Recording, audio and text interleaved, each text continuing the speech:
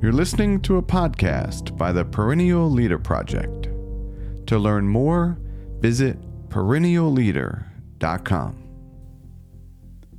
Who is your enemy?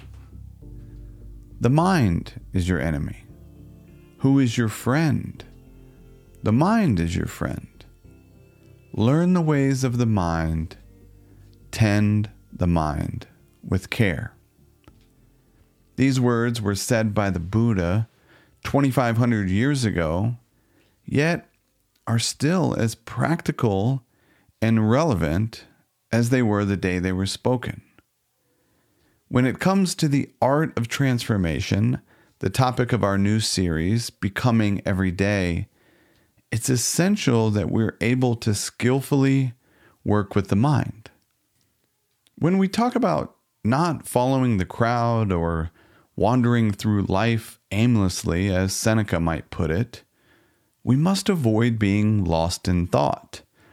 One of my favorite teachers on working with the mind is the writer and former monk Jack Kornfield.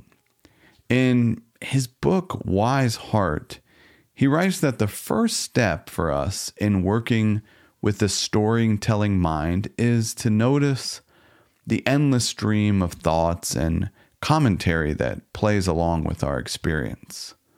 Almost everyone who sits down to meditate, this is definitely true for me, is startled by this process. Even though we try to focus our attention on our breath or body or prayer, we are interrupted by a torrent of ideas, memories, plans, checklists, to-do lists, and it goes on and on. Consider taking a moment to reflect on how your mind might be influencing your own transformation. If we're changing every day, as someone like Heraclitus might say, then we're wise to ask, in what ways are we changing? In what ways are we transforming? Kornfield continues that this key insight into the mind is called seeing the waterfall. He says the average person has 17,000 thoughts a day. The thoughts think themselves. You might say it's outside of our control. And this thought production is not necessarily bad. It's simply what minds do. Some of you listening might remember my conversation with Shyla Catherine, which was a few months back now, the author of Beyond Distraction. She explained that the first major step forward in the process of being mindful of a thought as a thought. And the thought is not a static thing. It's a process. It's a dynamic process of thinking, she says. It's a mental activity. So instead of getting lost in the content of the story, we now become mindful of the activity that is occurring. Thinking is happening. And this changes the entire framework of how we work with the mind. If we're looking at the story according to Catherine, there's much that we can learn and grow from by unpacking some of the assumptions and biases around the content. Before we can experience the extraordinary joy of a settled and concentrated mind, says Catherine, we need to learn how to dispel distractions, or put another way, how to avoid being lost in thought.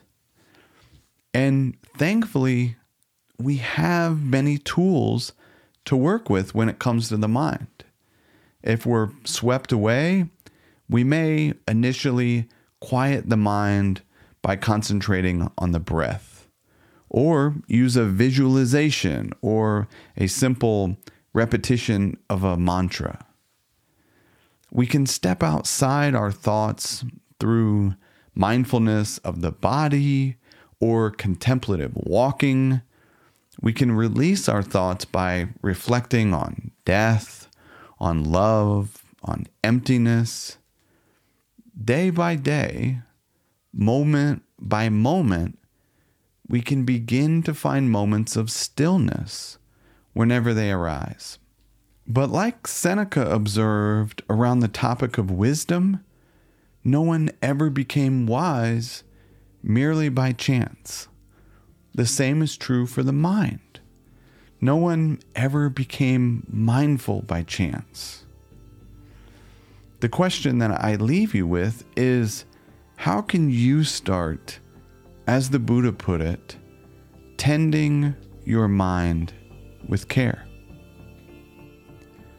Thank you for subscribing and listening to another episode of the Perennial Meditations podcast.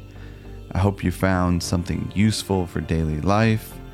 If so, I urge you to put what you heard into practice. Until next time, be wise and be well.